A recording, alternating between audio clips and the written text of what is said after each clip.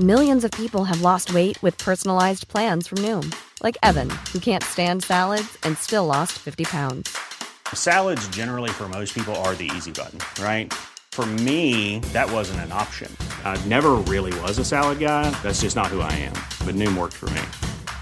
Get your personalized plan today at Noom.com. Real Noom user compensated to provide their story. In 4 weeks, the typical Noom user can expect to lose 1 to 2 pounds per week. Individual results may vary. Ukas annonsør i Foreldrerådet er Ekstra. Det er grillsesong. Endelig, alle dere som har fulgt meg gjennom en lang vinter vet at jeg har nesten strøket med av kjedsomhet.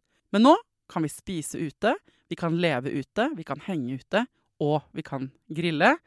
Ekstra har sitt største grillutvalg noensinne, og hør godt etter nå. Her er en del av grillutvalget deres. Habanero-pølser, salsiccia-pølser, black-aged pepper-pølser, cheesy bacon-pølser, beefy burger, cheesy burger, skinny burger, big beefy gourmet-burger, fiskeburger med hvitløk, fiskeburger med bacon, rødbet og søtpotetburger, soppburger, barbecue, grillfilet, svinenakke med oregano og tomat, urtemarinert fårefilet, brisket, eller brisket som det egentlig heter, T-bone steak, flank steak, tomahawk, laksefilet med pesto, laksefilet med sitron, scampi med hvitløk og urter, crispy fiskeburger med ost, kyllingfilet med sitron og urter, kylling overlår, gyros, kyllingspyd, smoke, barbecue, lårfilet av kylling og entrecôte. Takk for meg. Dette er bare noen av produktene i Ekstra sitt største grillutvalg noensinne, og kommer blant annet fra Norges mest prisvinnende grillserie, Grill Perfekt.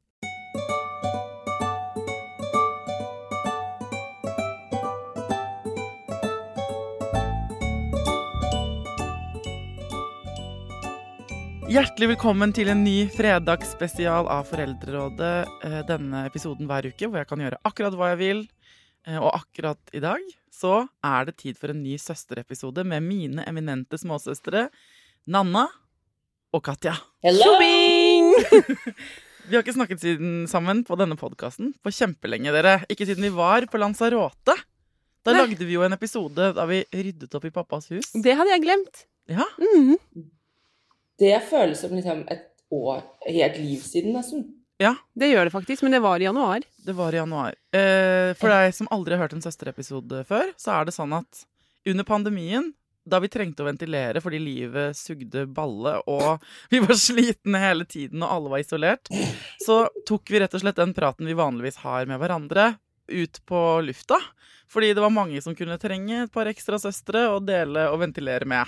Og så ble det en greie, og nå har vi fått vårt eget radioprogram inn i dette foreldreråduniverset med ujevne mellomrom.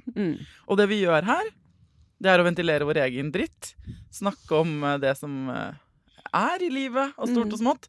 Og så sender folk inn sine egne ting de trenger anerkjennelse på, ting de lurer på, eller som de bare trenger å få ventilert av gruff. Og så tar vi det også. Yes. Hvordan går det med dere? Det går bra. Det går bra med meg i dag.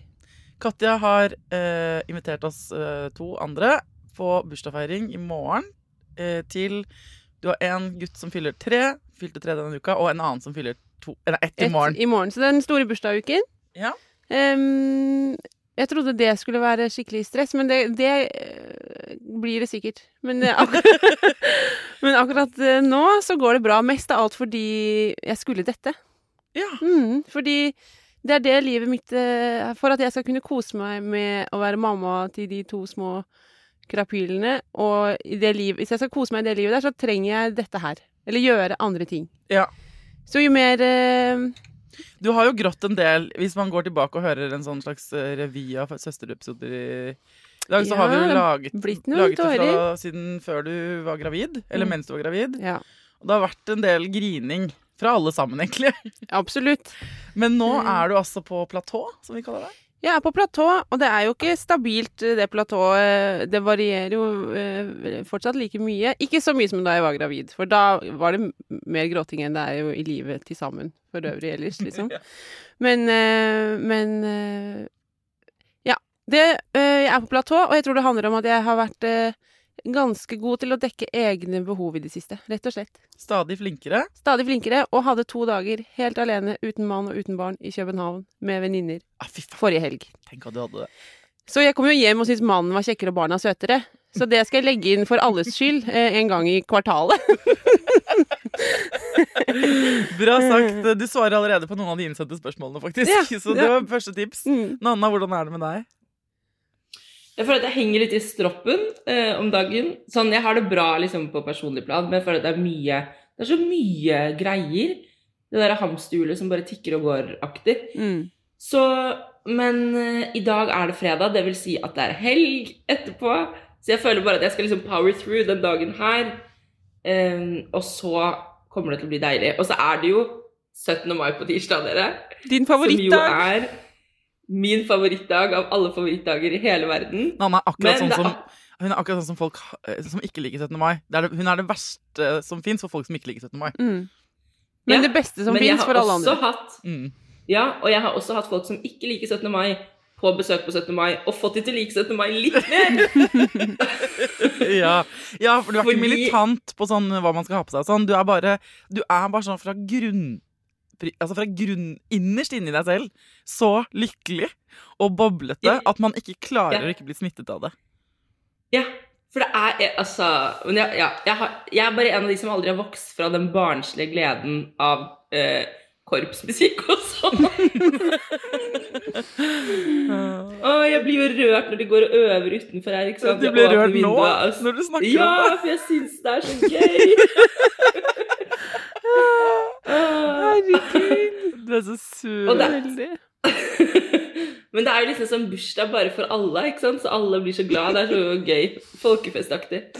Men så er det jo noe med at når man blir voksen, så jeg har jo begynt å skjønne mer og mer sånn, det jeg gleder meg veldig til er også litt stress, for det er ting som skal gjøres og sånn. Men det har jeg bare tenkt at jeg ikke skal bry meg om. Og vet dere det aller beste jeg har gjort der? Hva da? På mandag så skal jeg hente en hel bøtte med blomster, og så skal jeg lage masse buketter med veldig fine blomster, som jeg skal glede meg til å ha på 17. mai. Du skulle sett noen av folkens, du smiler fra øre til øre. Herregud, jeg har ikke sett smilet ditt. Vi startet når vi koblet oss opp her, for Nanna er hjemme, og hun har en veldig stressende dag, så vi startet med litt sånn stress før vi gikk i opptak. Og nå bare nevnte vi 17. mai, og nå kunne det ikke vært greiere. Vi skal også være sammen i kveld. Det er jo litt skremmende. Du og jeg, Nanna, og gå på et show og drikke et glass vin, og jeg skal overnatte hos deg. Sånn at jeg har det også bra. Også på grunn av å se dere her. Det føles altså så koselig egentlig.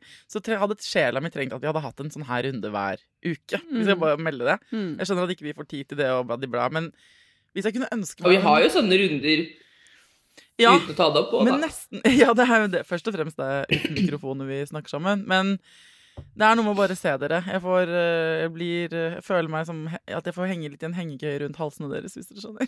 Ja, enig. Fordi her har kjøret gått non-stop. Jeg har sagt i bruddstykker i podcasten også. Men jeg har jo grått til dere begge den siste uka på telefon, fordi jeg tror bare livet mitt også bare er overveldende. Og så jeg vet at dette her er mantra i denne podcasten, at vi liksom skal anerkjenne alt, og at ilandsproblemer også er problemer og sånn. Fordi fra den ene vinkelen så kan du si sånn, herregud, det går bedre og bedre, vi bor i et stort hus, jeg har flyttet inn der sammen med kjæresten min som jeg elsker, og barna hans som jeg elsker, og mitt eget barn som jeg elsker, og vi har penger nok til å skulle pusse opp, og det er sommer ute, og vi kjøper planter på butikken og holder på, altså alt det der er sant. Samtidig som vi er så slitne. Jeg bekymrer meg hele tiden. Vi har samtaler hele tiden om familiedynamikken, Knut og jeg. Går det egentlig bra med barna? I går sa psykologen til meg sånn, det virker jo som barnet ditt egentlig har det ganske bra, men går det bra med deg, på en måte? Fordi jeg klarer ikke helt å skille snørr og barter i forhold til hva som er mitt stress, og hva jeg observerer at det er Tidemann sitt stress. Han har begynt å trene for øvrig 4 til 5 ganger i uka, fra 0 fritidsaktiviteter til 5 ganger i uka på den andre siden av byen. Det er jo min skyld at jeg har flyttet av gårde, men nå kjører jeg så mye bil, og er så mye sånn fotballmamma. Soccer mom. Og jeg er så dårlig på det, dere. Akkurat den scenen der, jeg var på kamp denne uka her, en av 1000 runder på fotballbanen, Og jeg som har denne podcasten og snakker med så mange foreldre, jeg bonder så dårlig med sånne foreldre som står, foreldre til andre på laget til min sønn, som jeg ikke kjenner. Jeg føler meg så dum, for jeg prøver å si sånn, hei, og liksom skravla går, og så merker jeg på dem at det ikke sånn vi her. Nei, det en annen jargong. Jeg vet ikke hvordan de der, så jeg føler meg lost. Jeg føler meg dum. Men du må rett og slett embrace rollen som soccer mom, som Katte akkurat sa. Jeg prøver, men jeg vet ikke hvordan man gjør det. Hvis man ikke vet jargongen, du må lære deg språket først på en måte. Det jo kjempevanskelig. Men språket å være veldig mye stille. Og det ikke mitt språk. Nei, Surprise! Nei, det blir vanskelig å lære. Og så går vi runder som vi kommer tilbake til, for det mye gjenkjennbart av folk har sendt inn av gruff. Men det en hel rekke ting som sånn dynamikk mellom Knut og meg. Det tar mye lengre tid enn jeg skulle tro å liksom pusle sammen de ulike livene våre. Hans foreldrestil med min, tredje skiftsansvaret. Hvorfor ender jeg opp med å tenke på alt? Vi måtte senest i forgårs ha en sånn sit-down hvor vi må liksom... Sånne samtaler jeg på en måte i 10 år har tatt sånn, den jeg for god til å ta, den praten om hvem som tar klesvasken. Men nå finner vi oss begge to nede i sånn her, har vi sittet og snakket om logistikk rundt klær i en time. Altså sånne ting som jeg bare jeg har ikke tid til det i livet, men det så mye tid som går med på sånne ting, og når jeg har sittet her i podcasten i årevis og sagt sånn Familien AS, jeg har ikke visst hva det handler om. Nei. Jeg har ikke skjønt dere. Nei. Jeg skjønner dere nå, og jeg liker det ikke. Det problemet mitt. Det status. Og så skal badet, vi har holdt på med i 4 uker, vi har sovet, nå har jeg bestukket Tidemann, sånn at Knut og jeg får sove på hans rom, så han sover i kjelleren, fordi vi har ikke hatt soverom på 4 uker, fordi vi pusser opp badet. Og det skal være ferdig i dag. Men det blir det ikke, fordi i går oppdaget vi at vi har levert feil ting. Altså, i tillegg til alt dette familiegreiene, som jo det emosjonelle jeg driver med, så det et helvetes opplegg med logistikk i forhold til håndverker, og dette hashtag privilege, liksom. Men jeg snakker på ukentlig basis med 18 godt voksne menn. Og det nailer jeg. For jeg tur- og togsjef for oppussingen. Men det jo bra for familien AS at jeg jævlig god til å snakke med håndverkere, på en måte. Og at jeg karselig som få... For jeg står i mye litt sånn sexistiske jokes og klapper på skulderen, og men det går fint, det, altså. Men kanskje du tar med deg den jargongen til fotballbanen? At det derfor det skjærer seg litt på fotballbanen? Fordi jeg kjører gråviser. For det mamma, det som skjedde.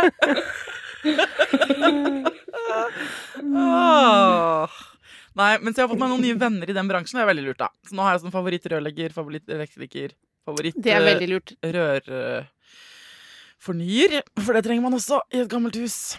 Så jeg har sånne, jeg føler at livet mitt også består av en sånn blødende hovedpulsår av penger, for jeg også økonomidirektør, og det stresser meg også. Ikke sant? Dette vet jo dere, for jeg ringer dere jo 3 ganger i uken og gråter. Ja, men det for mye. Selv om det hashtag privilege, så det for mye. Jeg hadde mer enn nok i livet lenge før jeg hadde kjæreste og bare hadde et barn. Så har du bare adda 2000 ting. Og tenker sånn, det går bra. Så det jeg sier mest til meg selv for tiden, nå ble det mye prat om meg, men det dette skal du ikke fikse. Dette må du bare prøve å tåle. Kan du finne space i deg selv for å stå i denne ubehagelige situasjonen? Oi, dette var slitsomt. Ja vel. Altså jeg prøver bare en radikal aksept over hele linja. Fungerer 2 av 10 dager. Ok, det var status fra de lykkelige 3 musketerer. Nå skal jeg åpne innboksen, for jeg har nemlig screenshottet mange ting. Vi begynner med en Familien AS-spørsmål fra en nydelig lytter, som egentlig går perfekt inn i det jeg nettopp nevnte, med fordeling av arbeid hjemme. Ja. Hun skriver: Familien AS har gått i stå. Logistikk og planlegging det eneste vi snakker om. Det det eneste jeg har oversikt til å snakke om. Begge har full jobb. Mannen min jobber mye mer enn 100%. Han har også frivillige verv og hobbyer som han gladelig bruker fritiden på, fremfor å tilbringe dyrebar tid sammen med barna. Jeg står alene for husvask, rydding, bading, lekser, matlaging, handling, klesvask og så videre. Og det tredje skiftet, planlegging, delegering, organisering. Vi har snakket om det 1000 ganger. Han har selv fått bestemme hva han skal ta ansvar for. Jeg har gitt han rom og plass, så han kan få gjøre det på sin måte, men han glemmer det. På det verste førte det til at han ikke støvsugde på 5 uker. PS, vi har supermoderne robotstøvsuger. Han kan styre den fra en app. Ja, meldingen er lang. Spørsmålet på tampen her er: i svake øyeblikk tar jeg meg selv og tenker at jeg og barna hadde hatt det bedre uten han. Hvordan få tilbake gnisten i forholdet? Hvordan lykkes med å jobbe på lag igjen? Hvordan få han til å innse at barna savner pappaen sin? Og at han går glipp av magiske øyeblikk som han aldri vil få muligheten til å oppdage igjen. Uff a meg. Fy fader. Det er flere av dere som har sendt inn meldinger om dette her. At dere er veldig slitne fordi dere jobber veldig mye. Det er ofte kvinner som har sendt inn det. Og i samtlige gruppechatter jeg er med i for tiden, så vil jeg også melde fra mitt eget liv. Hei, mine venner. Samtlige kvinner jeg kjenner der også, er utslitte. Det kan godt hende menn også er det. Noen menn sier det til meg, men jeg har flere venninner som melder dette enn menn. Men hun som sender inn, hun har jo prøvd tydeligvis da, ikke sant? De første strategiene man tenker at det er lurt å gjøre.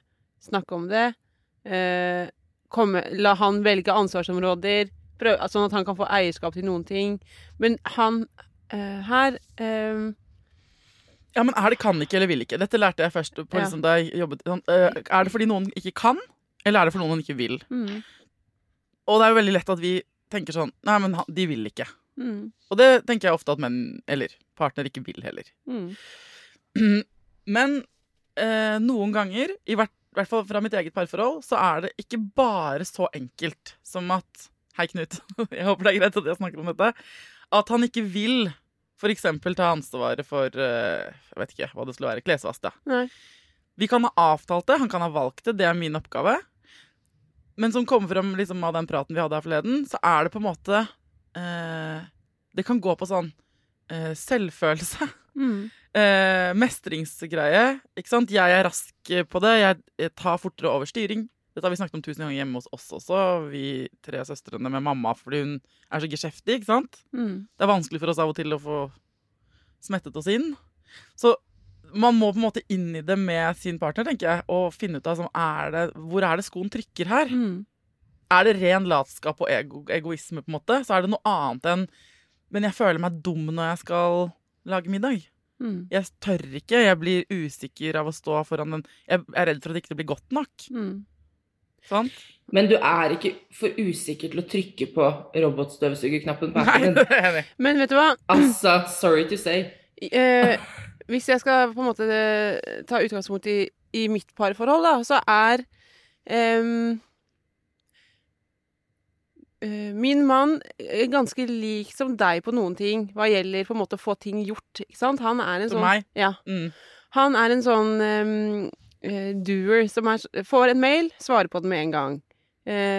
Vi driver også med gigantisk oppussing. Han holder i alle de trådene. Og så har jeg mine ansvarsområder, på en måte, som er hverdagssystemene. Men hvis han ber meg om noe som handler på en måte, som er utenfor min fungering, ikke sant? Den vanlige, det som jeg liker å holde på med, og som jeg gjør med glede, så sier jeg ja, det skal jeg gjøre. Og så er det helt utrolig lett for meg å bare glemme det. Ja. Og så kan jeg komme på det igjen, og så kan jeg tenke sånn, ja, men da, det skal jeg gjøre etterpå. Og så glemmer jeg det igjen. Og så går det, så tenker jeg at det han ber meg om ikke er så farlig. Ikke sant? Det kan være sånn, putte noen hageredskaper inn i hageskjulet, for å ta et eksempel. Og så tenker jeg sånn, men det er ikke så farlig at ikke det skjer med en gang. Nei, for det er ikke oppe på din prioritering. Nei, fordi min prioritering handler om helt andre ting. Ja. Men så blir jo det, så trekker det ut, og så til slutt så gjør han det, og så blir han jo kjempeirritert, selvfølgelig, fordi her hadde han jo meldt, liksom, kan du gjøre det? Jeg sier ja, og så gjør jeg det ikke, og så blir han irritert. Og det høres så deilig rettferdig ut at det går den veien også, da. Ja, men det gjør det virkelig, altså, hjemme hos oss. Og så skjønner ikke jeg, for jeg tenkte faktisk på dette her senest i går, fordi jeg drev og holdt på i hagen før jeg skulle dra på jobb, og så tenkte jeg sånn, nå må jeg huske å rydde opp de tingene her. Og så skulle jeg gå og legge lasset til Blund, og så glemte jeg det, og så dro jeg på jobb. Og så vet jeg at det en ting vi akkurat har snakket om. Og gjorde jeg det på morgenen i dag? Nei. Så det du sier er at det kan hende det er ting du som hører på, som føler på dette, ikke ser at partneren din driver med, eller som irriterer han eller henne. Fordi man i hvert fall, jeg og min mann så utrolig forskjellig hva gjelder liksom, prioritering, hva vi synes viktig.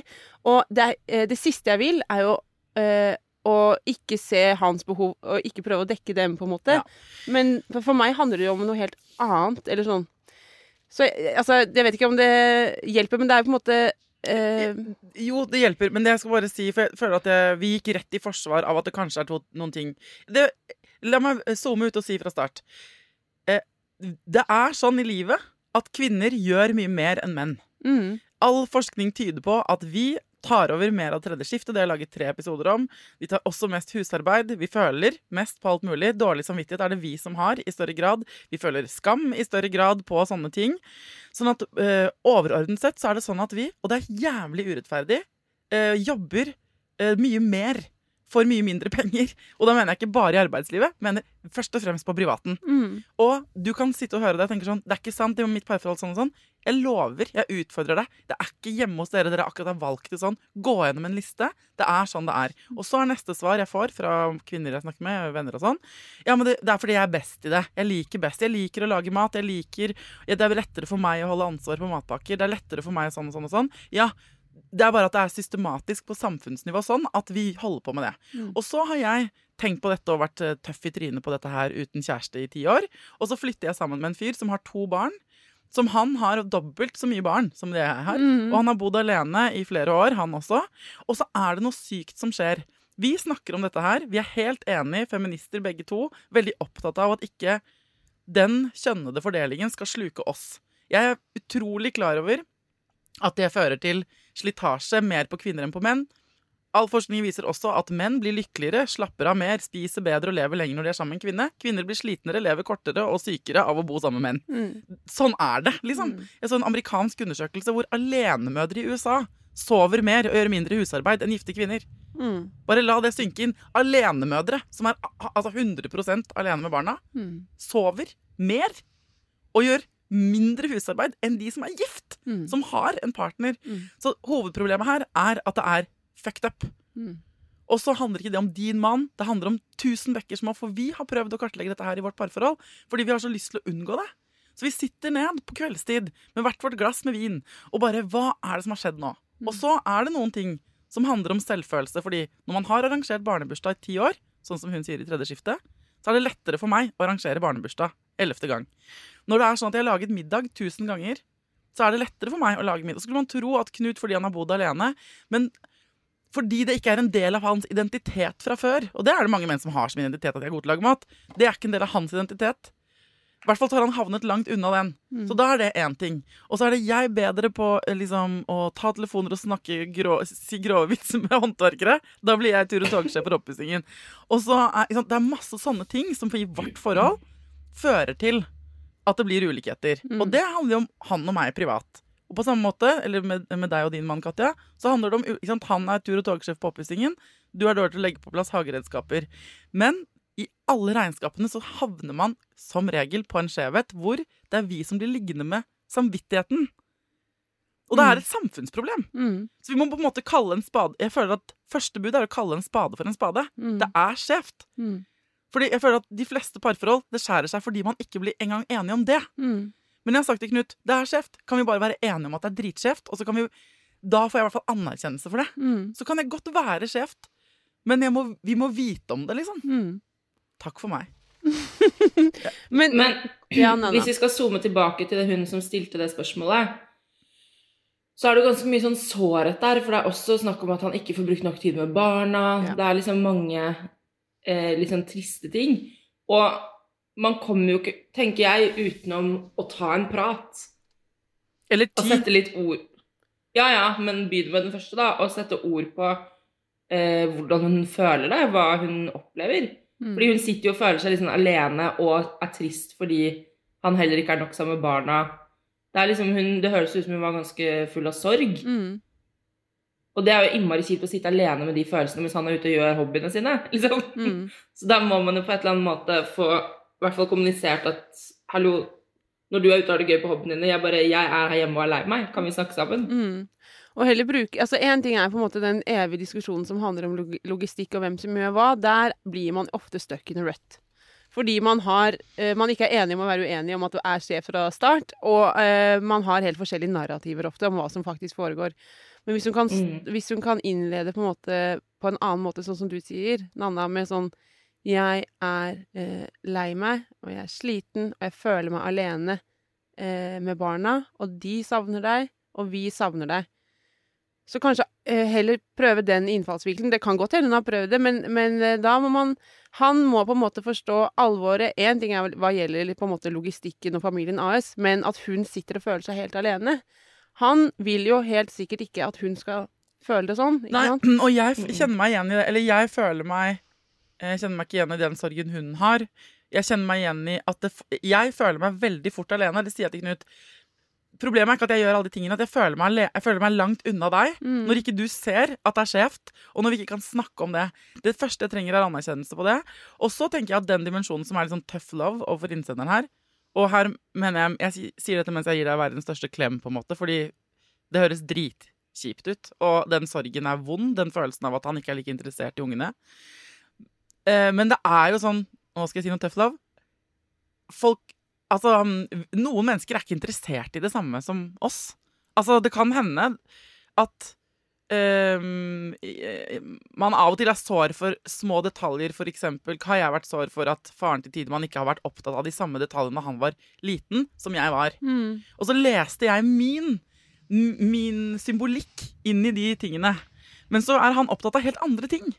Ikke sant? Jeg snakket senest her denne uka med en 69 år gammel fyr, en journalist jeg skal jobbe med på et prosjekt, og han fortalte at sånn, jeg har aldri vært så innmari glad i den der, jeg har både barn og barnebarn, og jeg er ikke så flink på den der stelle-stulle-delen, men innmari glad i å leke med dem. Og da tenker jeg sånn, for inni mitt hode tenker jeg sånn, du kunne godt blitt lest sånn kodet av meg til å bry deg litt mindre, men man må huske at folk kan ha ulike kjærlighetsspråk også overfor barna sine, da. Ikke sant? Og kanskje er noen foreldre best når de er tenåringer. Og noen er best når de er bittesmå. Sånn at man har jo en hel karriere, man har jo et helt liv med disse barna. Sånn at det kan også hende, og så må det også være greit. Fordi den dimensjonen som kommer inn, ikke bare til denne situasjonen hun skriver om, men til flere av de meldingene jeg har fått inn, det er at så kan man ønske at hageredskap skal ryddes inn, eller klesvasken skal tas, eller det skal være rent og ryddig hjemme, eller at man skal ha det sånn og sånn med barna. Men det kan hende man er uenig.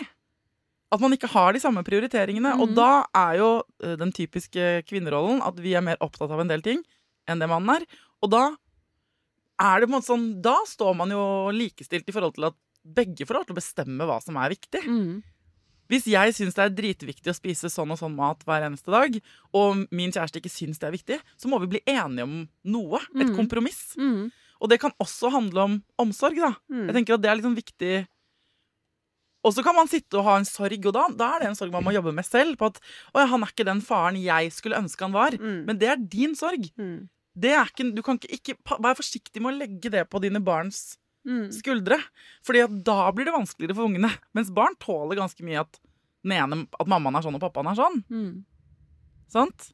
Jeg tenker på vår egen oppvekst med mamma og pappa. De hadde jo ganske ulike roller. Og det går jo bra, det også. Det er det evige utfordringen med å definere hva som er vil, og hva som er må. Ikke sant? Og hva er som er meg, og hva som er ja, og det er så vanskelig, og umulig. Helt umulig. Det er jo helt umulig, og det er så innmari kjipt når man blir stuck in the rut på de tingene der. Hva skal vi si? For vi tenker at vi skal løse hennes problem. Jeg tenker at vi kan ikke løse dette her. Dette her er et strukturelt enormt problem folk har skrevet bøker om. Men du er skikkelig lei deg. Det er veldig viktig at du tar på alvor, tenker jeg. Og så må du kjenne på at du er drittlei deg, så må du snakke med noen med oss, og med noen du er glad i, og så må du gråte, og så må du snakke med mannen din. Snakke med partner, ja. Og så er det ikke sikkert, når hun sier hun er redd for at det kanskje ikke går lenger, at det kanskje hadde gått bedre uten. Og det skal du ta på alvor. Og så kan det hende at det kommer noen vanskelige samtaler, og at man må slippe tak i ting, sitte på hendene sine, få han ut på banen til å fortelle hva er det han egentlig vil. Og så må man inngå noen kompromisser, og så kan det godt hende at det blir forløsende. Men det er i mange... Det er veldig deprimerende å si, da, men det er jo veldig mange hvor det bare rett og slett ikke funker på sikt, fordi det blir for skjevt, da. Da føler jeg også at det er et lurt at bare nevne at man har lov til... Når man har barn, så kan man snakke gratis på familievernkontor med parterapeuter. Og det er også, jeg føler at ganske ofte så gjør man det litt sent. Det kan være lurt å gjøre det litt før. Ja, 100%. Og gå til en psykolog, om ikke sant? Man kan også gå til en psykolog, offentlig eller privat, for egen del. Og så tenker jeg det kan hende denne mammaen at vi nå på en måte lagde dette enda mer alvorlig, at hun trengte bare å ventilere. For det kan hende at det hun trenger å høre Fy fader, så kjipt. Fy fader, så kjipt. Drit i det. Dra til Kjøben. Dra til med noen venninner ut. Ta deg space. Fucking si sånn, jeg må dra, jeg. Dra et sted. Gjør dine egne ting. Den eneste du egentlig kan ta ansvar for følelsene til er deg selv. Så hva er det du kan gjøre for å gjøre deg glad i dette her? Hva er det du kan gjøre som, ikke sant? Er det noe du kan kjøpe? Er det noe du kan gjøre? Er det noe du kan si nei til? Er det noe du kan si ja til? Er det noe du ikke har unnet deg selv? Fordi jeg tror den verste fienden i dette fucking systematiske patriarkiet, for jeg lyst til å si, er jo at vi på en måte hindrer oss selv i å gjøre det vi vil. Ja, og vi finner ikke ut av det. Hvis man er stuck in a rut, så er det sånn, ja, men jeg må jo ordne det, og jeg må ordne det. Jeg kan ikke det, for barna trenger det. Du kan. Bare... det er det betyr å ta på egen oksygenmaske. Si at onsdag kveld, da skal jeg dra ut, du må legge barna. Ja. Det kommer til å føles dritt. Ikke tenk sånn, nå skal jeg være litt sånn flink til å ta vare på meg selv, det kommer til å føles bra. Nei, ekte self-care føles dritt hvis man ikke er vant til det. Det der reklamen for sånn at self-fuckings-care er å drikke vann og ta ansiktsmaske, det er bare piss. Ekte self-care er å faktisk ta vare på egne behov, og det betyr, hvis man ikke er vant til det, å føle seg som en drittkjæring av og til. For man føler seg så ego at det ikke er lov, og det her er jo ikke noe avslappende for meg, og jeg har jo ikke lyst til å trene, eller jeg har jo ikke lyst til å gå og legge meg. Men det er jo da... Så hvis det føles dritt, så gjør du det riktig. Ja, da er du på riktig spor. Nå må jeg roe meg litt ned, for jeg hadde så mye på hjertet på akkurat det. Jeg kjente meg sånn igjen. Det er litt det samme, men det er en slags mer lettvektig av samme versjon. Her, altså, det er samme, kan være litt kjappere på den her, men hun beskriver litt den samme situasjon, men med litt mindre smerte inni seg. Hun hater å ha det rotete, men hun har masse barn, og en mann som ikke bryr seg om rot. Det er liksom ikke krise, men jeg føler at jeg ikke kan ta imot besøk hvis det er rotete. Hvordan i huleste skal jeg både klare å naile livet og klare å kose meg litt mer? Ja, men da er det bare å si Something's gotta give. Ja, og jeg kjenner meg igjen, og jeg beklager å måtte si at da har i hvert fall jeg landet på at det er mitt behov at det er ryddig på kjøkkenet når jeg setter meg ned i sofaen. Og jeg har meldt fra om det, og mannen min bidrar av og til med å rydde det kjøkkenet før vi skal sette oss ned. Men det er jo bare på mine premisser, fordi han driter i at det er rotete på kjøkkenet. Og hverdagen går jo rundt selv om det er rotete på kjøkkenet, på en måte. På samme måte som det går rundt, selv om du ikke putter ting tilbake ikke sant? I skjulet. Ja, absolutt. Men så det er den der evige prøve å finne ut av hva er det som er mine og dine behov, og hva er det som er viktig at vi må gjøre, og hva kan vi gi slipp på en måte. Og det er jo faktisk noen som ikke ser rot, altså som ikke lar seg stresse av rot, som bare ikke kan se det. Man legger ikke merke til det, og da må man eie sine egne behov. Hey, I'm Ryan Reynolds. Recently, I asked Mint Mobile's legal team if big wireless companies are allowed to raise prices due to inflation. They said yes. And then when I asked if raising prices technically violates those onerous two-year contracts, they said, "What the f*** are you talking about, you insane Hollywood ass?" So to recap, we're cutting the price of Mint Unlimited from $30 a month to just $15 a month. Give it a try at mintmobile.com/switch. $45 up front for 3 months plus taxes and fees. Promo rate for new customers for limited time. Unlimited more than 40 gigabytes per month. Slows full terms at mintmobile.com. Ready to pop the question? The jewelers at BlueNile.com have got sparkle down to a science with beautiful lab-grown diamonds worthy of your most brilliant moments. Their lab-grown diamonds are independently graded and guaranteed identical to natural diamonds, and they're ready to ship to your door. Go to BlueNile.com and use promo code LISTEN to get $50 off your purchase of $500 or more. That's code LISTEN at BlueNile.com for $50 off. BlueNile.com, code LISTEN. Hold up. What was that? Boring. No flavor. That was as bad as those leftovers you ate all week. Keke Palmer here, and it's time to say hello to something fresh and guilt-free. Hello Fresh. Jazz up dinner with pecan-crusted chicken or garlic butter shrimp scampi. Now that's music to my mouth. Hello Fresh. Let's get this dinner party started. Discover all the delicious possibilities at hellofresh.com.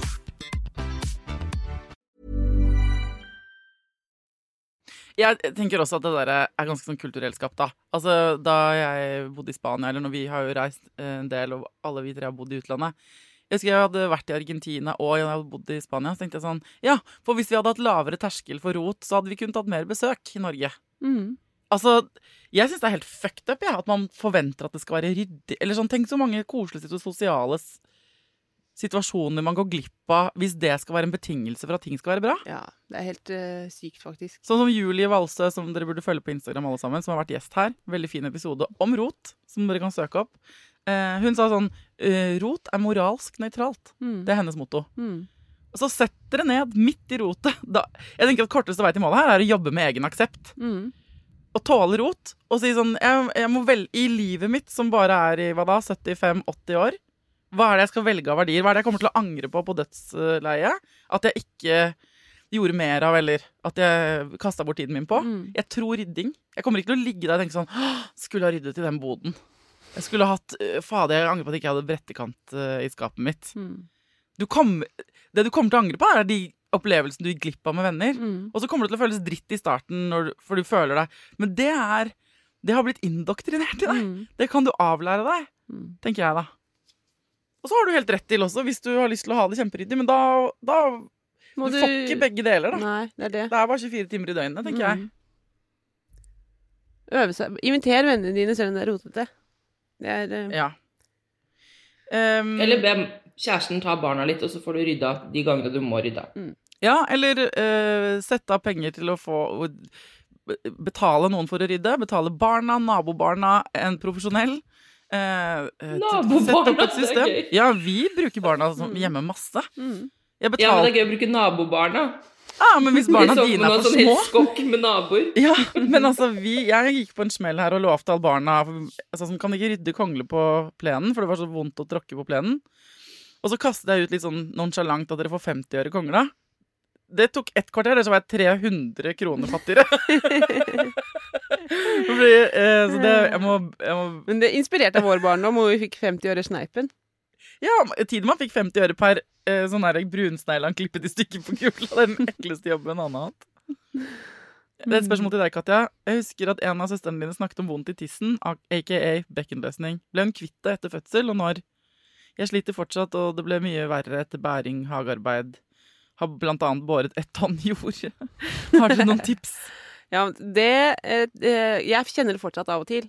Vondt i skambenet, eller hva det heter? Ja, men ikke så mye der, men nå liksom på venstre side, helt øverst i lysken, på en måte, rett ved siden av tissen. Men hvis jeg går lang tur, eller hvis jeg jobber hardt, hvis jeg hadde båret 1 tonn jord, hadde jeg nok helt sikkert kjent det.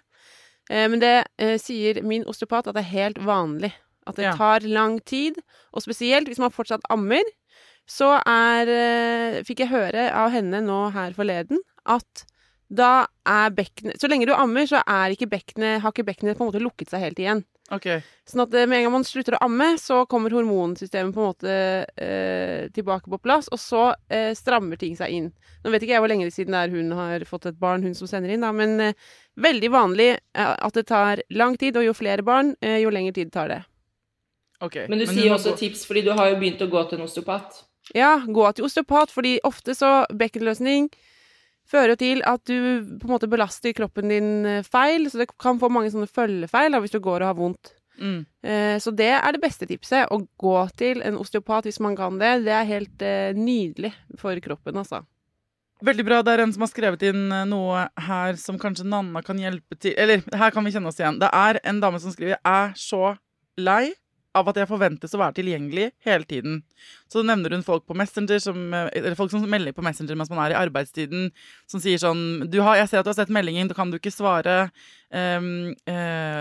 foreldre til barn, eller kollegaer, eller folk som maser på 1000 forskjellige apper, og at det ikke er lov å ikke være tilgjengelig på mobil i det hele tatt. Vet du hva? Det er lov. Jeg har gjennom mange år fått mye respons på at jeg er dårlig til å svare på alle mulige steder. Og så har jeg i mange år sagt sånn, men jeg lover å bli bedre, beklager sent svar, jeg skal bli bedre. Men jeg blir ikke bedre, for jeg liker det ikke. Jeg liker å ha tiden til å svare når jeg kan svare. Jeg klarer ikke å multitaske og svare mens jeg holder på med barna, eller mens jeg er på jobb. Eller jeg må liksom sette meg ned og ha space, og da så ofte setter jeg meg ned liksom på slutten av dagen og går gjennom og svare på det som jeg må svare på, og mange som må vente dagevis på å få svar. Så jeg har begynt å melde det ut til folk som, altså venninnene mine og sånn. De er veldig godt kjent med at jeg elsker dem, men jeg svarer dem ikke. På en måte. Nei, og jeg føler at det er en voksenopplæring i det, fordi også når man da på jobb, jeg får jo 1 million mailer. Her forleden så fikk jeg en mail på kvelden, og morgenen etter så hadde jeg fått en melding. Hei, fikk du mailen min? Ja, den fikk jeg, men jeg har ikke tenkt å svare på den utenfor arbeidstid. Og akkurat nå så var jeg også på et foredrag, så jeg er opptatt. Jeg kommer til å svare deg ettermiddag på en måte. Og det må være lov. Jeg mener at vi gjør folk en tjeneste ved å lære dem sakte, men sikkert, at du trenger ikke å være tilgjengelig 24/7. Og jeg kan få helt sånn der, jeg snakket med en venn her forleden, for jeg skjønte ikke hvorfor jeg var så sliten. Og så begynte jeg å tenke på det, så bare, fordi før klokken 11 på en søndag, så hadde jeg kommunisert med 9 forskjellige mennesker. Herregud. På forskjellige apper. Og noen sto i livskriser, og noen ville bare skravle, og noen... Altså, men det er for mye. Ja, det går jo ikke. Så det var helt fantastisk. I helgen så var vi på tur til Frankrike, et sted hvor det ikke var dekning. Ja, Nanna og jeg. Og det der å bare... Ja. Og det å ikke forholde seg så mye til telefonen, jeg trenger det i livet mitt, og jeg er ekstremt på, altså har snakket med så mange mennesker før klokka 11 på en måte, så noen dager er jeg veldig på å svare fort, andre dager så er jeg ikke det, fordi jeg trenger alenetid, og det får bare være greit. Og verden går jo søren meg rundt allikevel. Ja, og det er det man må huske på, det man må akseptere det først og fremst med seg selv, at jeg er tydeligvis en sånn person som i dag ikke klarer å svare, og det er helt greit. Men det er en helt syk forventning om tilgjengelighet, og jeg sier jo dette med all kjærlighet i verden, for jeg får masse meldinger på Instagram fra folk som hører på denne podcasten, og jeg klarer ikke å svare, og jeg må si det så ofte i episodene her, at dere må mase på meg. Jeg blir ikke sur for masingen, men jeg kan ikke gå rundt og ha dårlig samvittighet for at jeg ikke har hatt svart på de 400 ubesvarte meldingene som ligger til enhver tid i innboks. Jeg prøver å ta skippertak, men jeg får det ikke til. Og så i stedet for å gå rundt og ha det helt jævlig med det, og så må folk, altså hvis folk blir sure, så får det være deres sak da. Men det heter boundaries, jeg har noen tips. Det ene er å google, eller skrive det i en podcast, boundaries, og så er det en podcast som heter We Can Do Hard Things. Både der har de gode episoder som forklarer det der, med å sette opp grenser for hva man kan være tilgjengelig på, og hvordan man skal klare å drite i at folk blir sure fordi du setter en grense. Det handler ikke om deg, det handler om dem. Og så er det en annen episode med Self-Healer Soundboard, heter den podcasten. Self-Healers Soundboard, som også handler om boundaries, som er veldig, veldig fin. Og så, det som var så deilig når vi var i Frankrike, da, Nanna, er at det man ender med å gjøre, er å være mer til stede. Altså, du blir jo bestevenn med en hel flokk med kuer. Nanna begynte å gråte. Hun har filmet 700 filmer av en sånn kalveflokk som kom bak der hvor vi bodde. Hun hadde til og med matchende outfit med dem. Hun kledde seg som en ku for at de skulle føle seg mer hjemme. Det er så gøy hvordan jeg kommer ut i denne Dette skjer når Nanna legger vekk telefonen, på en måte. Ja. Men det er, og jeg synes også når man er sammen med andre da, at jeg kan synes det er plagsomt hvis folk sitter på telefonen hele tiden. Jeg vil så gjerne, eller at man forventer sånn, hvis noen ringer meg og sier sånn, hei, nå er jeg sammen med Katja og barna for eksempel, og så skal man fortsette å prate, fordi jeg får ikke til å være der og der samtidig. Jeg trenger å kunne være på ett sted. Og det tror jeg, når folk har barn også, de trenger den timeouten å være der hvor de er når de er der. Ja, jeg hadde, et tips til er å følge Ida Jackson, som var gjest her for helt nylig.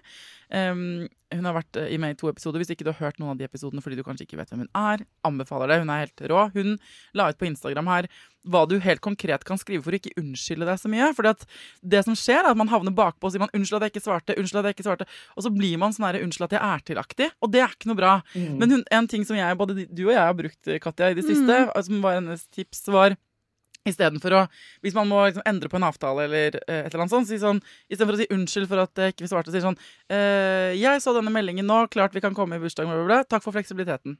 Og takke folk for takk for fleksibiliteten, eller takk for tålmodigheten. For det mye mindre underdog-aktig enn, for da sier du ikke unnskyld, da går du ikke sånn på et sånn her hesblesende tredemølle.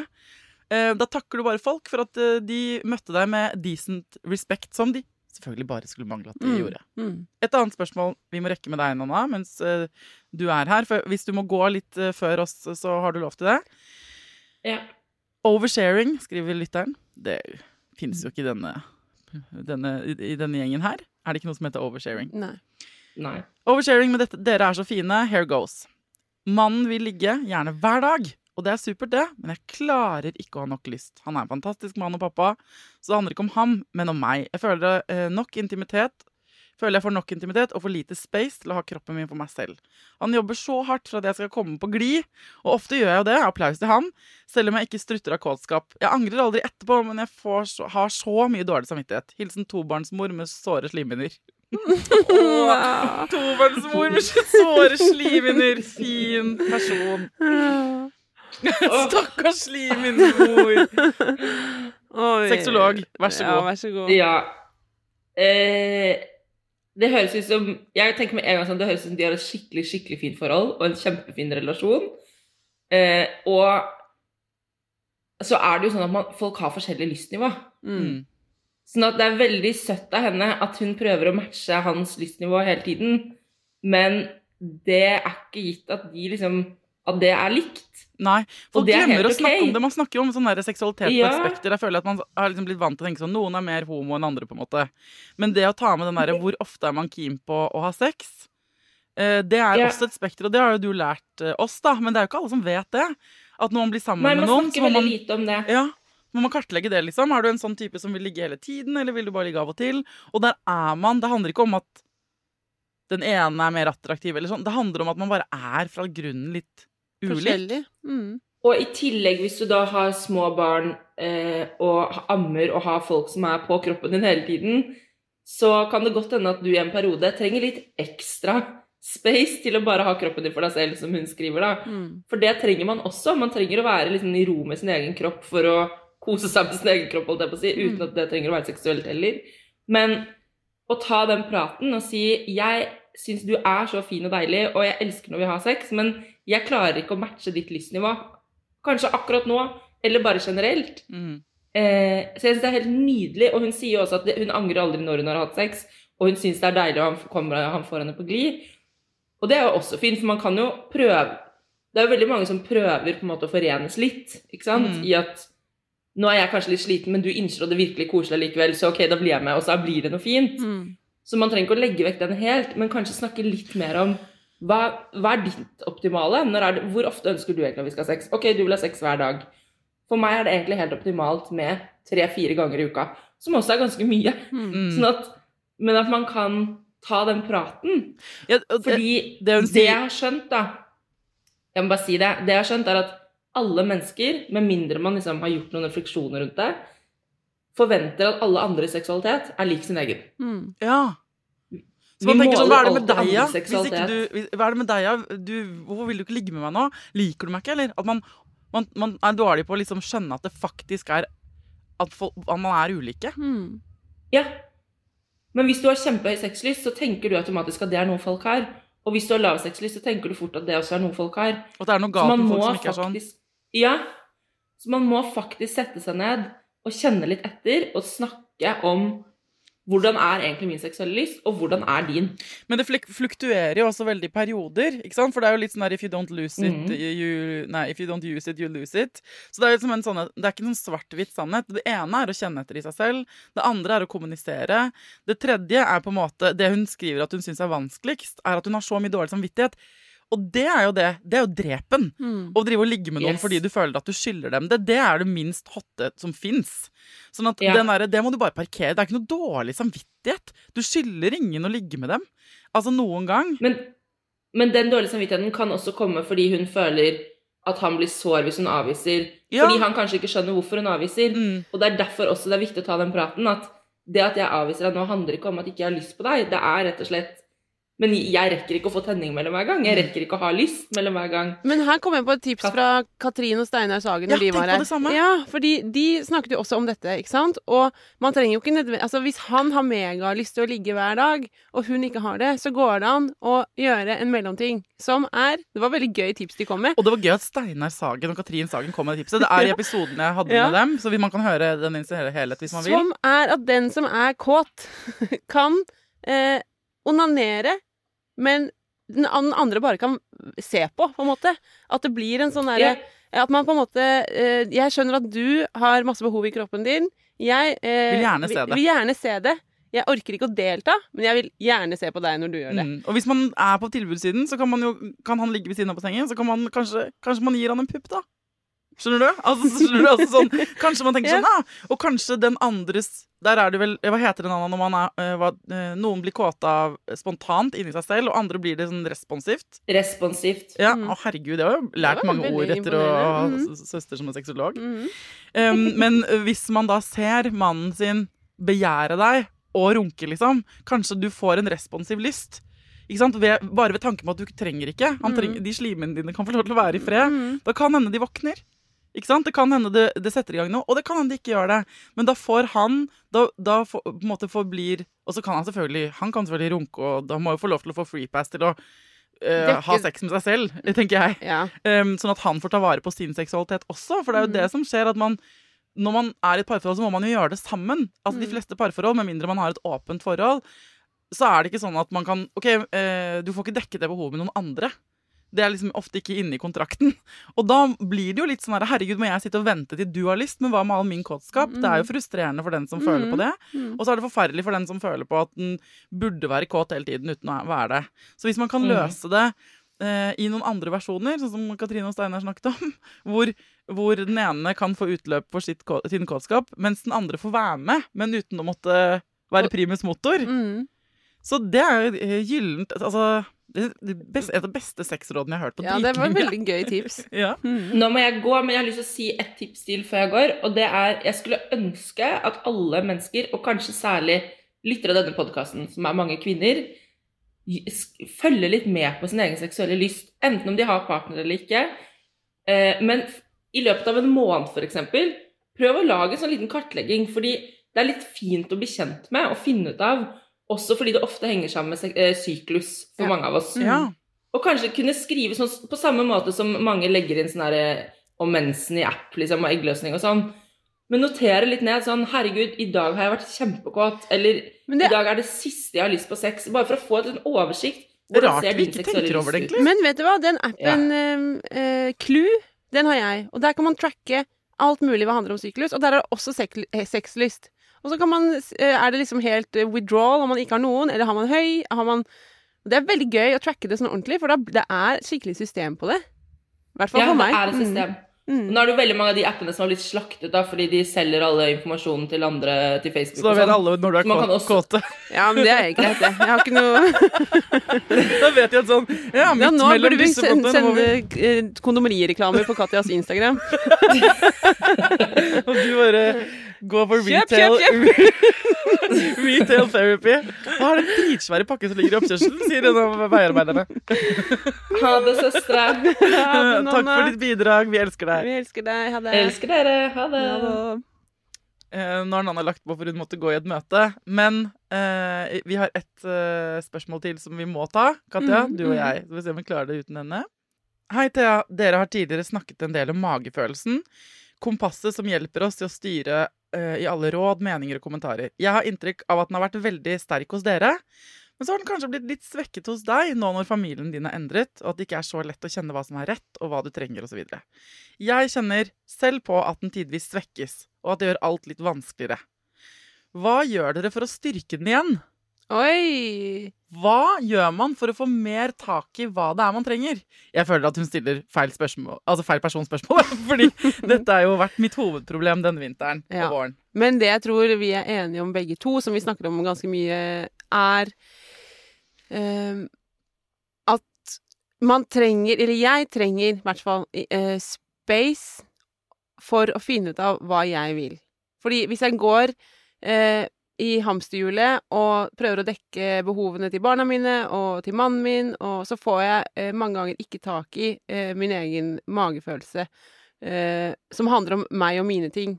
Så da, de gangene jeg har det sånn, og kjenner at jeg på en måte padler for å holde hodet over vannet, så trenger jeg ro.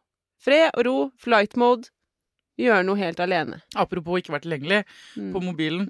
Du setter i flight mode, og av og til så sender du en melding til oss hvis vi har hatt masse kommunikasjon i løpet av dagen. Til sånn, nå setter jeg mobilen i flight mode, må bare ha med for meg selv. Være for meg selv. Men for det du sier til meg på telefon når du har det sånn, det som blir liksom det brennende behovet jeg vil bare være i fred. Jeg vil bare at verden skal la meg være i fred.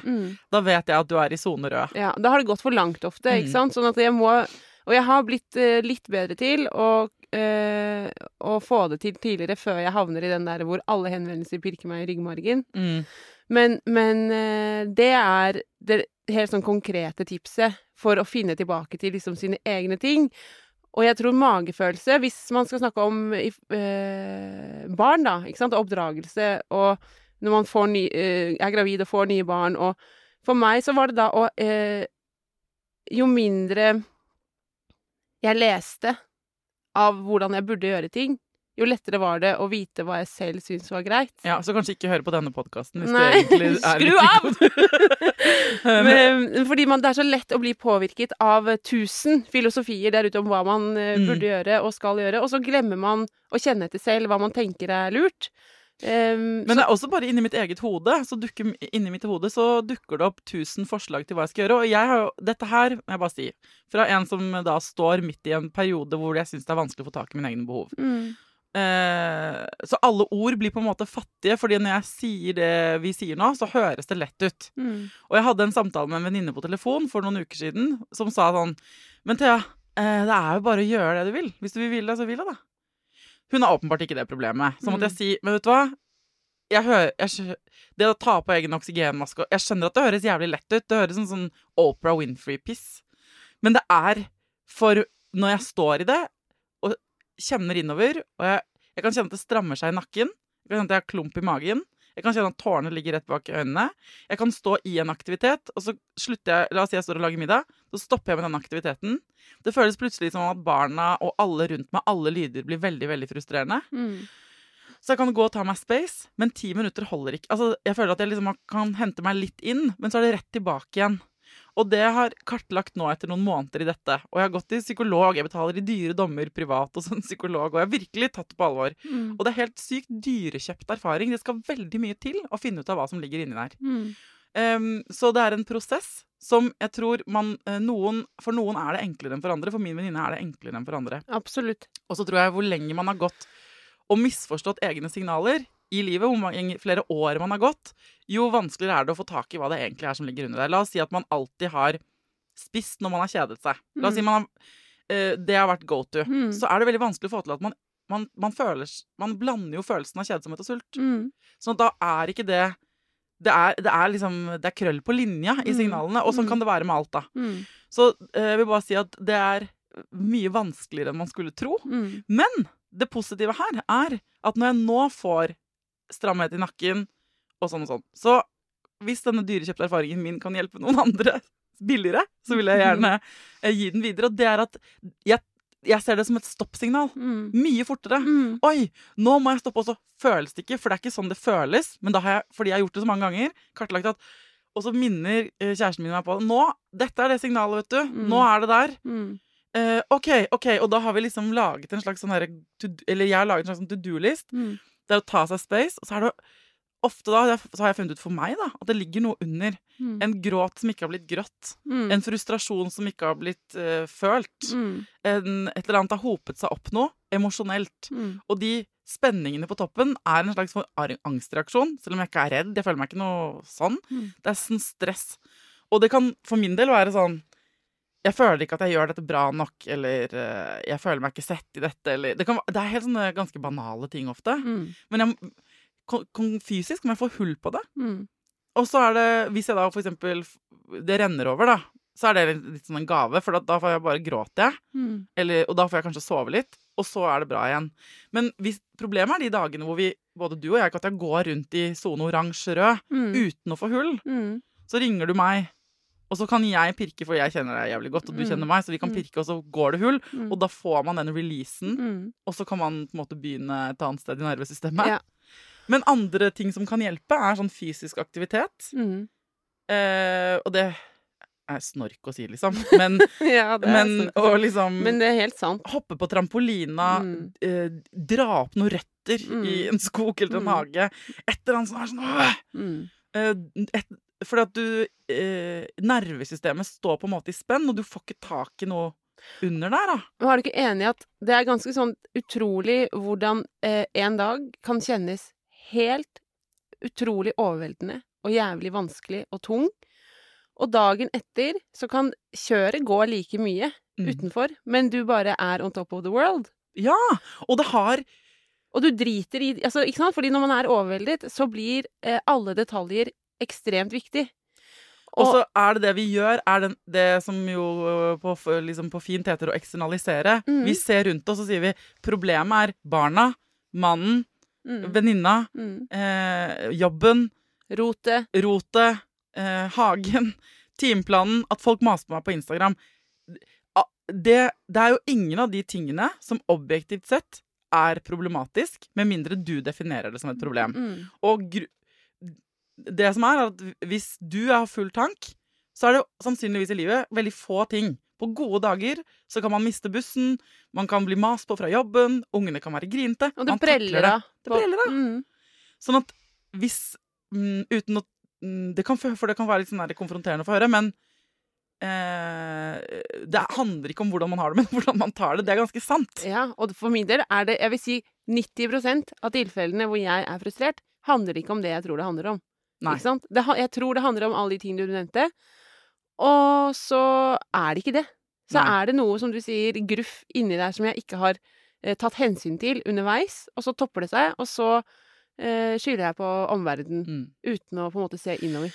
Og så er spørsmålet sånn, men hvordan skal man klare å se innover? Og jeg hørte også en veldig god podcast-episode hvor en ekspert beskrev det som at hvis man, og det er veldig vanlig at man lever de første 30-40 kanskje årene av livet sitt i en sånn autopilot, vi tar til oss verdier fra verden rundt, vi skjønner hvordan vi skal leve, dette her, sånn karriere, barn og blablabla. Og så kan du tenke sånn, ja, men jeg har gjort alt dette her før, og det funket for meg før, og hvorfor blir jeg sliten nå av å rydde, eller hvorfor får jeg ikke tak i behovene mine nå?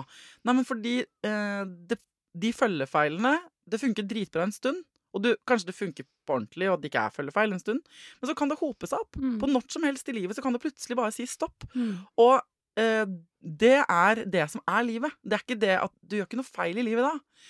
Og da må man ta en U-turn, og det hun eksperten sa var at da må du på en måte, da har du navigert ute, akkurat som du har kjørt en bil rundt i landskapet og bare gått på din egen retningssans for å finne veien. Og så skjønner du at nei, men jeg prøver å kjenne innover, og jeg vet ikke hvor jeg skal lenger. Jeg vet ikke hvor jeg skal kjøre. Og da få tak i den indre GPS-en. Og det er som, den kan være helt umulig å få tak i. Og når du kan så ser du på den GPS-en og tenker du, men her er det jo veldig mye svinger og svanger, jeg vet ikke, og jeg er usikker på alle rutene fører. Jeg skjønner ikke hvilken vei jeg skal ta. På samme måte som når du er i en ny by, og må kjøre på GPS, og det er se for deg en liten, trang middelhavsby, med masse kroker og kriker, og det er smug og alt mulig. Du må stirre på denne GPS-en hele tiden. Og hun beskrev at de månedene, eller hvor man gjør dette arbeidet, og kanskje går man til en psykolog, eller kanskje gjør man det bare på privaten, hvor man går ned og bare, hva er det jeg trenger, når er det jeg lei meg, når er det jeg kjeder meg, når er det egentlig jeg er sulten, hva er det jeg vil nå? Så må man fucking stirre på den GPS-en hele tiden, for du kan det ikke, du har mistet retningssansen, ikke sant? Så i begynnelsen og det handler om sånn, men jeg vet ikke, og den frustrasjonen over å måtte kikke ned i kartet hele tiden, altså den føles ego, det føles feil, det er ikke som du har gjort det før. Men det bildet har hjulpet meg veldig, fordi hun sier også at etter en stund, så kommer du til å bli vant til den GPS-en. Da kan du den lille byen inn og ut. Så da kan du kikke på veien. Da kan du være til stede i verden. Men det er en periode der, og det kan være måneder, og det kan være år, og det kan være kortere enn det for de som ikke sitter så fucked i det. Men bare anerkjenne at det er kjempevanskelig. Det er så vanskelig, og jeg tror For de aller fleste så varierer den magefølelsen, liksom. Eller den, altså, veldig, ikke sant? Og vi har vært inne i en lang periode nå, hvor Alfred, for eksempel, min eldste sønn på 3, har altså pappa som favoritt 100%. Og det har vart nesten siden Lasse ble født, altså et år. Og han vil alltid legge seg pappa. Han vil at pappa skal komme når han gråter om natten. Han vil ha pappa. Og på det sånn klassisk der jeg kan kjenne på det når de dagene jeg overveldet. Hvor jeg kan synes at det helt utrolig trist. Jeg savner de stundene med han, og hva skal vi gjøre for å løse det? Jeg går sånn inn i samtalen med mannen min og sånn, vi trenger å løse dette, fordi, og så mister jeg på en måte helt retningen, jeg sånn febrilsk, liksom, prøver å bare fikse det. Og så kan jeg våkne dagen etter med et annet, hvor magefølelsen litt mer på plass, jeg mindre overveldet, enten fordi jeg har fått lufta det, eller grått litt, eller gjort en av de tingene som man gjør for å få utløp. Og så det sånn, men det viktigste, det jeg har landet på det, jo det viktigste, altså det jeg må gjøre, jeg må leke mer med Alfred. Jeg kan ikke gå inn og si sånn, Alfred, nå skal jeg legge deg, fordi det trenger jeg, ikke sant? Men da finner jeg tilbake, og det min magefølelse på det, folk håndterer det sånn som de vil, men min magefølelse, da den tilbake igjen, og så det sånn, ok, men da gjør jeg dette, og så ender det med at han liker meg igjen snart, sant? Men jeg tror også for råden da, for å finne tilbake til din egen magefølelse det kan være veldig vanskelig, og prosessen for å finne tilbake til det kan være veldig frustrerende. Det var det GPS-praten min handlet om det. Den prosessen hvor du må stirre ned og bare, hva faen, hvor skal jeg, hva det jeg egentlig vil? Og så frustrerende også fordi man tråkker feil. Man tror man trenger å hvile seg, så trengte man en joggetur. Man tror man trenger en joggetur, så trengte man å hvile seg. Man tror man vil slå opp med kjæresten, men man vil ikke egentlig det, man bare lei seg for noe. Det å være, ok, du i en ny by, du skal prøve å følge en GPS du ikke forstår, du kommer til å gå feil, det greit. Du mister magefølelsen, det også greit. Det ok å være lost. Og så det i ditt tempo, på din tid, å finne tilbake, og der det noen konkrete tips. Det ta deg space, altså stillhet rundt, gjør at stemmen inni blir litt tydeligere. Gråting, løping, boksing, hopping, bading i kaldt vann, altså sånn nervesystem-reset. Og det høres litt sånn alternativ medisin ut, men det ikke så alternativt. Google litt, liksom. Det ganske mye sånn å bli rykket ut av noe gjør at du på en måte puster bedre av og til. Snakk med folk som kjenner deg bedre enn du kjenner deg selv. Vær forsiktig, fordi noen vil jo ha en agenda der. Men snakk med folk som hjelper deg, og som kan være med å utforske det sammen med deg, da. Så, hva det du tror? Og så kommer folk ofte med råd. Trenger ikke å ta de rådene, men bare hør hva andre gjør, ikke sant? Og så tenker jeg at jeg synes at det sånn, jeg føler ofte at det bare jeg som holder på med det. Jeg føler at alle andre bare fikser ting og vet hva de vil hele tiden. Dette her det som livet, å ikke ha magefølelsen. Jeg tror det gjelder for så mange. Men folk snakker ikke noe om det. Nei, folk snakker ikke noe om det. Hvis du ser rundt deg, så bare folk vet jo hva de driver med de. Men så, og selv når jeg spør for noen, så kloke, oppegående mennesker jeg kjenner, så de sånn, ja, men det så vanskelig? Jeg vet jo hva jeg vil jo trene igjen nå. Det sånn, men vil du egentlig det, eller det en stress? Skal du de stresse? Folk ofte ikke bevisste. De aller fleste lever helt sånn ubevisst og på autopilot, og det har de lov til, altså. Men det finnes noen lag til der, da. Ja, så det var det vi hadde. Det var det jeg hadde, i hvert fall, av råd. Ja, det var det jeg hadde. Og når du lost, prøv å kose deg, da. Går det an å finne noen koselig situasjon i den lostheten? Og hvis du hadde vært lost i en skog, da hadde det gått an å sette seg ned og fyre et lite bål og campe. Ok, jeg lost, men hvordan kan jeg gjøre det hyggelig for meg selv nå? Ja, ikke sant? Og så lenge man klarer å se det, ikke sant? Klarer å speile seg selv litt, og sånn, ok, i dag har jeg en sånn dag. Og det den dyrkjøpte erfaringen jeg har tatt mest med meg fra terapi med Tommy. Ja, som Katjas psykolog med trange bukser som jeg snakket om før. Ja, og det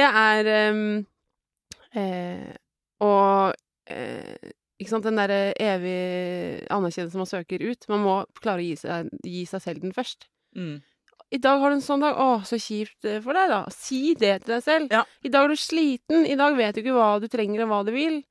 Nå må du bare... Det var vondt, liksom. Ja, det går bra å ikke vite hva man vil. Sånn som du møter de små barna dine, må du møte deg selv før du kan på en måte forvente...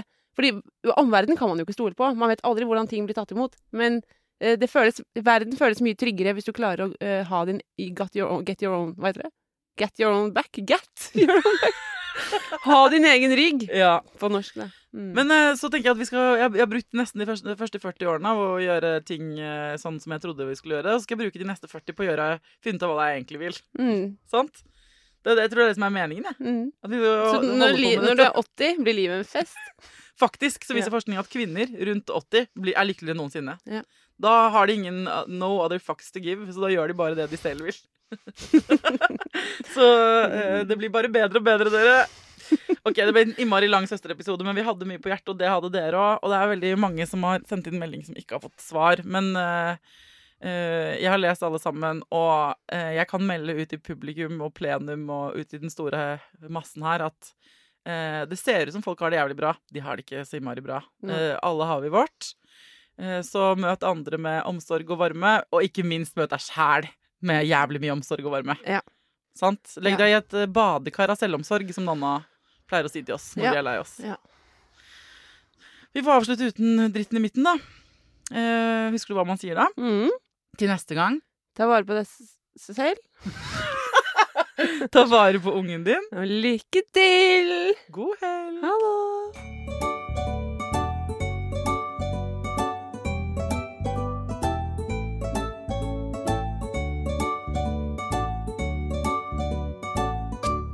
Produsert av Klinge.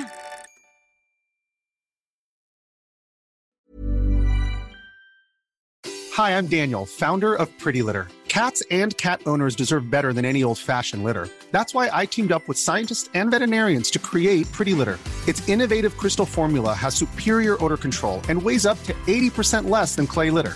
Pretty Litter even monitors health by changing colors to help detect early signs of potential illness. It's the world's smartest kitty litter.